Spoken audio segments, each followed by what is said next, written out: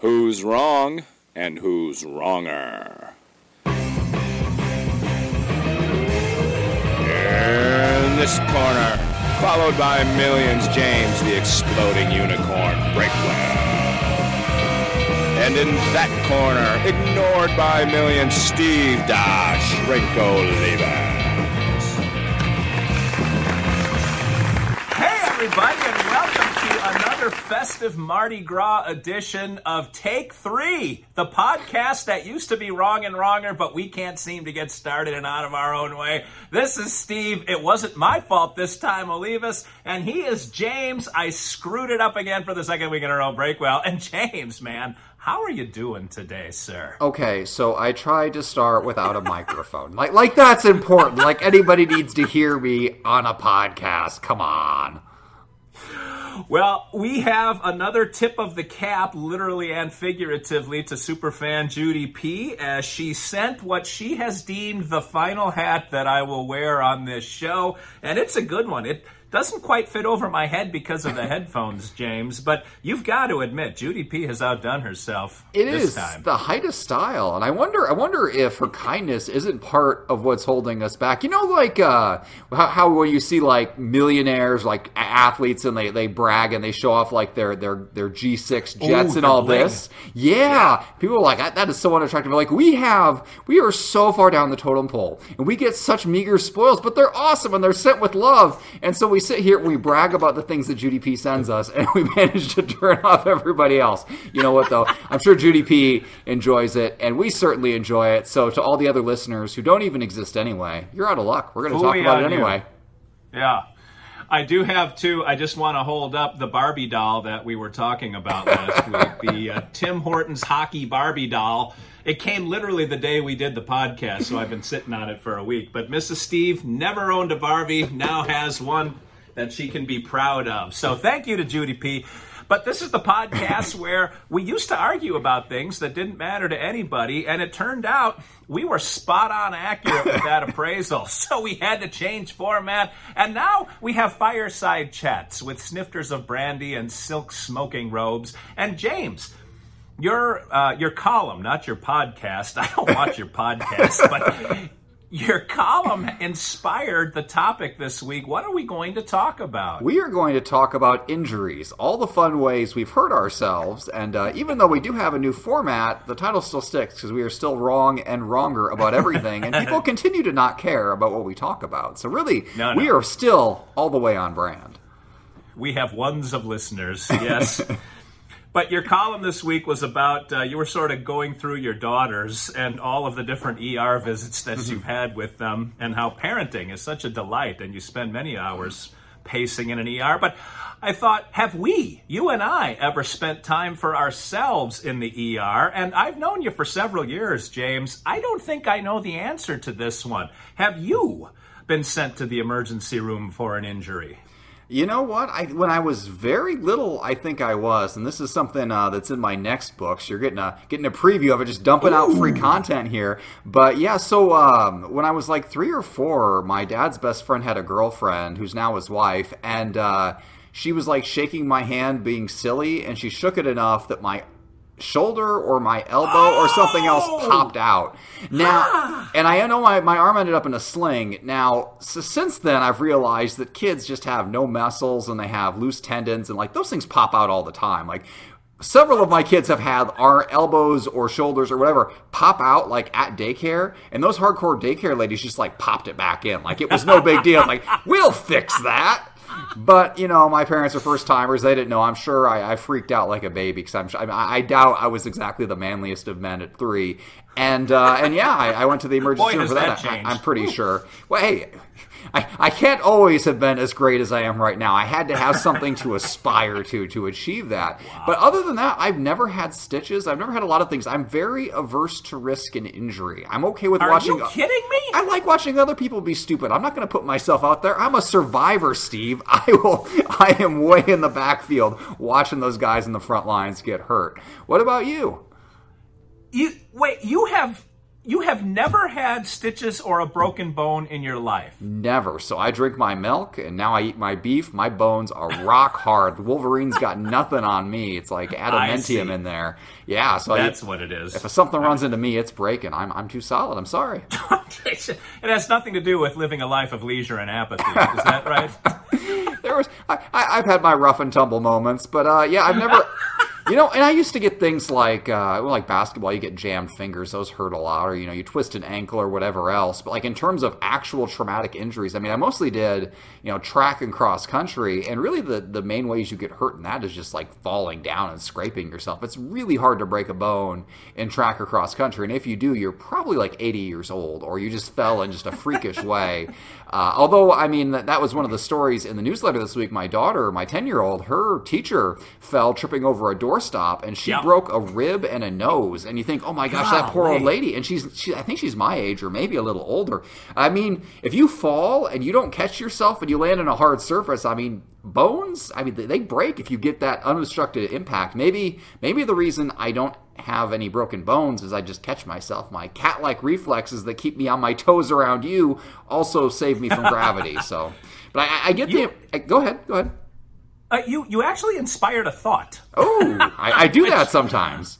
It's been about a year and a half, but I wonder if you said something that sort of caught my attention there when you said, if you don't catch yourself. And I wonder, James, because you and I are boys and we did rough and tumble things, I wonder if we kind of learned how to fall, and maybe the teacher didn't. That's an interesting thought, because how many times did you wipe out on your bike when you were a kid? Probably several, right? Yeah, that's one of my lingering knee injuries that I'm still overcoming now. Was I was riding back in the day, long ago in the dark ages. Like when you were old enough to ride a bike, you could just disappear over the horizon, and your parents didn't ask any questions. So I think by the time I was in high school, my boundaries for where I could go was basically my entire city. So me and a friend were several miles from home on a windy country road that was asphalt, and there was like a drop off of an inch or two, and my bike's front wheel slipped over, and when it went off of that, it twisted at 90 degrees, and I went flying over the top and landed on my knee, and it felt like I tore a muscle or a tendon loose under my kneecap.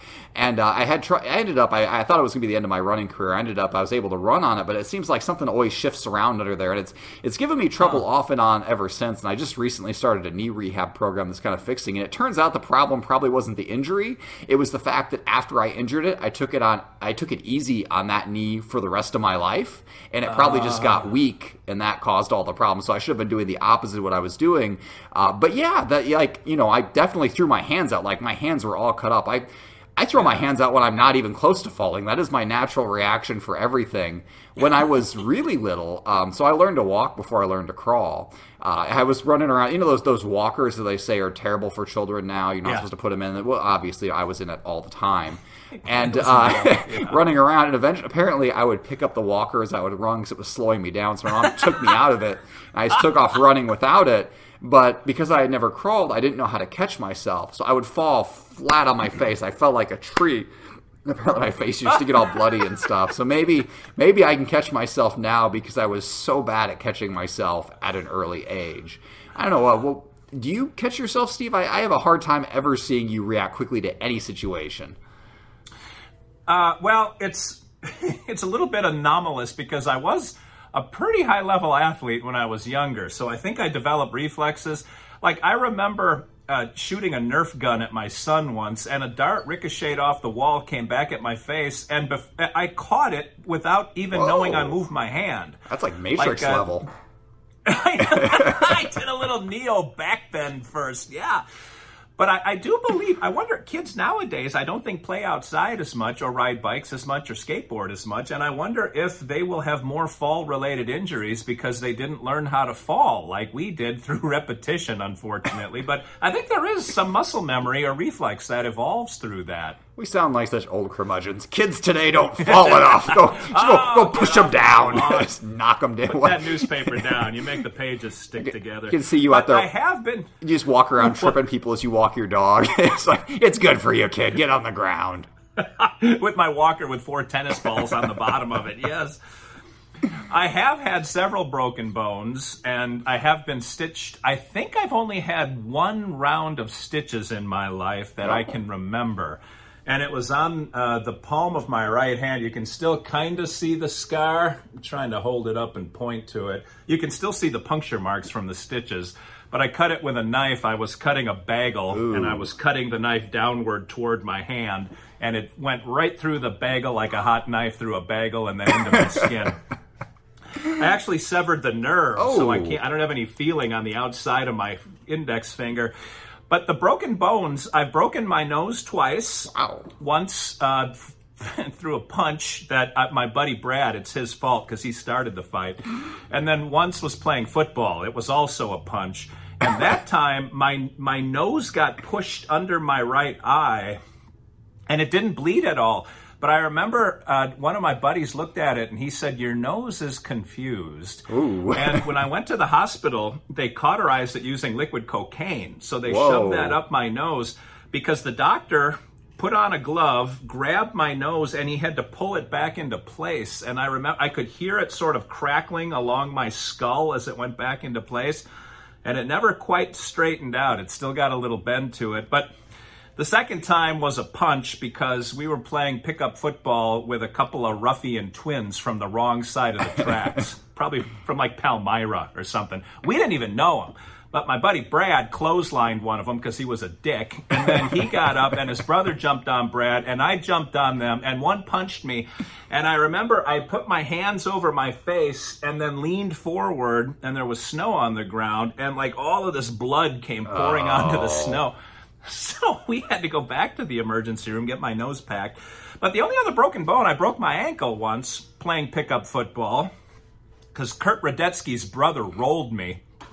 And I remember the doctor put a clipboard on the sole of my foot and used the clipboard to kind of like move my foot back into place. But that was the only real broken bone I've had, and the only stitches I've had other than surgery, like dental surgery. And I had a thing in my privates where I had a kidney stone get lodged. They had to go get it. It's my favorite Gross Steve story. You were hurt and embarrassed at the same time. It had everything. James knows the whole story. I never shared the whole story, but it's cringeworthy. Yeah, it is. But those are my only hospital escapades. For as much sports as I played, I never really got badly hurt. That's why I wonder if there's something about movement that teaches your body how to protect itself. I've never thought about that till you said, if you don't break your fall. That's an interesting point you brought up without even knowing Could you feel when so after they gave you liquid cocaine, which I'm just going to assume that's a real thing, could you feel when they reset the nose, or were you so high you couldn't even feel it? No, later on, the girl that took me wasn't my girlfriend, but she said a few of the things that I mentioned in the back of the car on my way back from the emergency room. I don't have any memory of it, and I'll deny it all to this day. But no, I remember I could see, it was sort of like a POV in a movie. I was looking at the fluorescent lights overhead, and I could hear the nose going back into place, but I didn't feel it. It was a very surreal moment. So what did you say that you're going to deny to your dying day? Or I'm sorry, what did you not say? Listen, it's been a long time. The transcripts have been buried long ago. I think they're still sealed by court order. I don't have any idea, James. All I know is I was really into that relationship with my girlfriend at the time. So I guess if you count teeth as a bone, I've broken a tooth in a really stupid way. So I was in 4th grade, and we were killing time before school, and my sister, the 4th in line, the 4th of 7, and I think she was probably the youngest at the time, we decided to play hide-and-go-seek with our eyes closed, because kids are stupid. I mean, that's the only explanation. So this is like Danger Marco Polo. But like, it wasn't just that we were going to play hide and seek with our eyes closed. Like, we were going to be safe. So she was going to be like my seeing eye dog. So I put my hand on her, and she was going to lead me around to catch the other kids. And there was like a little stub wall that stuck out, and she tried to lead me around this corner, and she led my face right into this wall, like at full speed, and it cracked off like diagonally part of my front tooth. And like I walk into the bathroom holding half of my front tooth, and my mom was not pleased. And I cracked it in the worst possible way because I cracked it right below the nerve. So every time I breathed in, like the air would hit that nerve, but the tooth was still alive. And I was so young, for some reason, they wouldn't give me a permanent cap yet. They gave me a temporary one that would fall off if you ate anything hard or if you got hit by literally anything, like a sibling's elbow or a basketball or a dodgeball. And that temporary thing fell off all the time. And every time it did, I had to wait till like the next day for a dentist appointment. And in the meantime, anything, all air and water made it just, it was the worst pain imaginable. If that tooth would have just died and I had a root canal that first day, it would have solved every problem. But I was afraid of dental shots. I never once got a painkiller shot, and I never got the root canal. So I just had to deal with that stupid nerve up until I was, 8th grade, I think, or freshman year in high school, and they finally put a permanent cap on it. And I still got that cap to this day. But man, that is like my greatest fear now is cracking teeth. I have so many bad memories from that stupid tooth falling off. And every time getting those jolts of pain. My wife, oddly enough, showing how well matched we are, she had a very similar injury. She cracked off the front of both of her front teeth, roller skating on her front driveway. She fell over and face planted. So her front teeth are also half fake. So there you go. We are the fake teeth family. Wow. I didn't know that one of your front teeth was fake. See? Yeah, they did a good job, apparently. Either that or you just don't look at me. Kind of like how I didn't know your nose was crooked because I don't know if I've ever actually looked at you. I kind of try to look past you, over you, wherever else, any place that's not your face. Yeah, well, you're a good bit taller than I am, so I don't care for where my eyes end up landing when I look directly at you, James.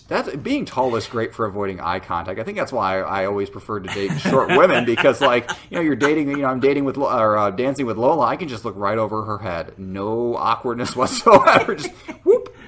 It's what? You're 6'2", 6'3"?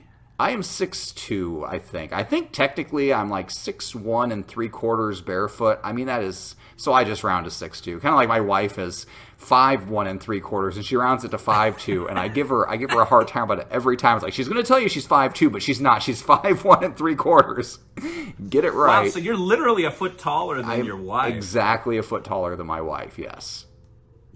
That's funny. Is your wife taller than you? No. Well, it's interesting. She was supposed to be, but she fell out of a tree when she was 12 and sort of telescoped one leg up. Mm-hmm. And so her leg is toast even to this day. Oh. She needs an ankle replacement, but she damaged her growth plates. And so in that one side. So I think they damaged her growth plates on the other side to keep her even. She was supposed to be 5'9". Oh, wow. Like our son is 16, he's 6'1" already, and I used to be 5'9", let's put it that way.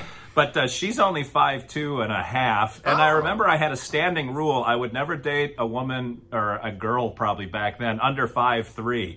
And I remember I asked her when we started dating, how tall are you? And she lied and said 5'3". So I don't know how it all works out, but that was many years ago, and I guess it worked out more for her, obviously, because she's married to all this. I'm curious about so first of all, I find it implausible that you would have the ability to screen out any women and not just take whatever was available. But why 5'2"? Why is that the line? What is the problem with short women? No, it's 5'3". Okay, but why is that the line? Like, what issue were you going to run into if the woman is short? I am legitimately curious, which is not often a reaction I have to anything you say. I don't remember why the rule exists, but there was a maximum on that too. It was a floor and a ceiling. Oh. It was 5'3" to 5'6". Yeah, because I don't know. I had stupid rules when I was young. I always, and I think my thing was just I want to be able to look over the top of your head. So if you're my height, I have to wear heels. I mean, that's just how it's got to be. I got to be able to see over the top of your head so I can avoid eye contact and just solve that problem. That's Well, you didn't date before Lola, did? Like, did you ever date a girl who was tall? I mean, I always had, dates to dances and things like that. Long term, not really. No, is throw my lack of dating history in my face. But in generally, but I guess being 6'2", I mean, pretty much every girl is shorter than me, and the few I've run, in my entire life, I've only run into a couple women who aren't shorter than me. I mean, they are out there, and it always strikes me as unusual. But I mean, being 6'2", I mean, I guess it's like 14% of men are over 6 feet. So most guys, they're either shorter than me or about my height. So it always strikes me as really unusual when I do encounter somebody who is like clearly taller than me. Have you ever seen somebody who's over 7 foot? Like not a basketball player, but just like a regular guy walking around 7 foot. It's like a giant. I saw one guy, he was sitting in a chair, and like you could even see sitting in a chair. It's like you are not human proportions. Like it's an incredible sight to behold that people can be that big.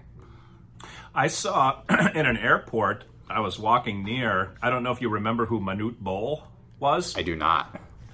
He is dead now, but he was... Good story.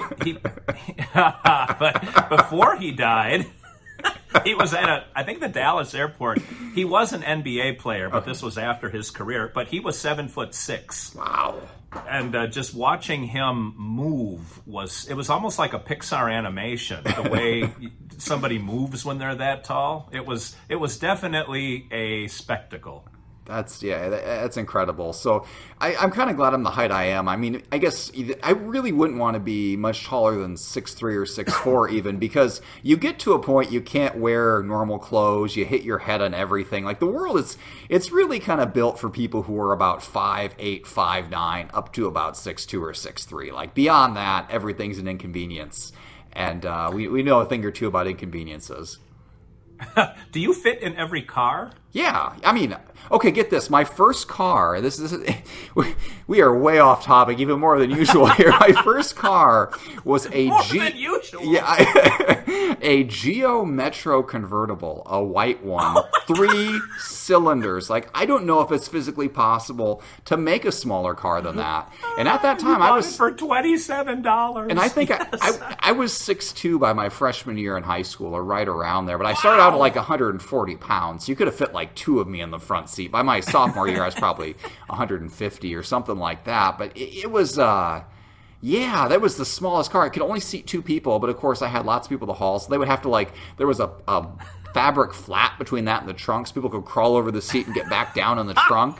It would shake violently if it got over 45 miles an hour. Like, my parents sold it before I went to college, because if I hit anything larger than a squirrel, I would die. But it was a fun little car. It was, here, get this, with all 3 cylinders and 0 horsepower, it was a manual. So, like, I was in there shifting the clutch and really revving that engine. Yeah, I think it got 42 miles to the gallon city, 45 or 48 highway. Like, it was practically a Prius. It was a pretty incredible little vehicle. And I only had a half mile to drive to school, and it'd be like 3 or maybe 5 or 6 miles out to the county park to run for cross country and stuff. So it wasn't like I was going far. But yeah, as soon as I had to go any meaningful distance, they took that car away. Well, you've always driven minivans since I've known you, but 6'2" has to be about the upper limit of what cars are built for, because they go right down the middle. They're probably built for guys 5'9" that are my height. And so I would imagine you're 5 inches taller than me. You are probably at the one end of tolerance for how cars are built. Yeah, I don't know that I've ever really been in many situations where my height is an inconvenience. To be honest, being tall is amazing. The worst is when it was with spider webs, especially if you're like out in a trail first thing in the day and somebody's shorts running in front of you. Like, they'll clear out of the spider webs and they miss all the ones that are at face height. You just hit them all. I don't like that. But doorways are usually 6'6" or 6'8", so I don't run into too many things there. But sometimes if you're going to like an older house, the ceilings are real low, or like they won't cut the stairway quite right, and you got to duck a little bit. I ran into that. I run into problems sometimes with low light fixtures, especially around like dining room tables that aren't where they're supposed to, and you got a dangling fixture down low. I've hit my head on many things. None that have sent me back to the emergency room, so we'll get back on topic there. But look at that. Woo, full circle. Yeah. It's, with those injuries, though, especially with, like, kids, you always have that conversation, or even with friends. I remember in college, my buddy was sitting on a brick, not a railing, but like a ledge, and he fell off somehow, and he, like, hit his lip below, like, the skin below his lip, and it, like, went, like, straight through. And his girlfriend said, you have to go to the emergency room. And so he came, and he found me, because he knew I'd be the one person to tell him to suck it up and not go to the emergency room. Because, you don't want to go to after you've been there or you've taken people there, you know what it is. You're going to be out, if you got good insurance, you're still going to be out $300 or $400, best case scenario. You're going to lose hours of your life. Right. It's going to be a whole thing. And I told him, when he talked, it moved, it split apart. It's like, you got to go to the emergency room, man. But and I go through the same process with my kids, though. They get hurt, and they're like, do we need to take them to the emergency room? Are we going to be bad parents if we take them? Or are we going to be overprotective parents if we take them? And that's always kind of the line. It's like, is this going to fix itself? Does it open up when they move? And you got to... My youngest, Waffle, she had a streak there where she went it was 2 or 3 times in 2 or 3 months. And it's like, they're going to think we're abusing this child. So there's always a debate for the emergency room. And I don't think, I was going to say it's a parenting thing, but thinking back to that college story, I don't think it is. I think it's always that risk-reward scenario where you feel stupid if you go in and you didn't have to, and you feel stupid if you didn't go in and you should have. Oh, well... James, I hate to cut that story, but it sounds like you hit a natural stopping point. We're going to stop abusing the listeners and viewers right now. We're going to come back again next week and do it one more time, but that's really not on us. If you show up too, it's a self-inflicted wound, you being here, let's face it. And until next week, and we'll see what topic we uncork, and if you have ideas...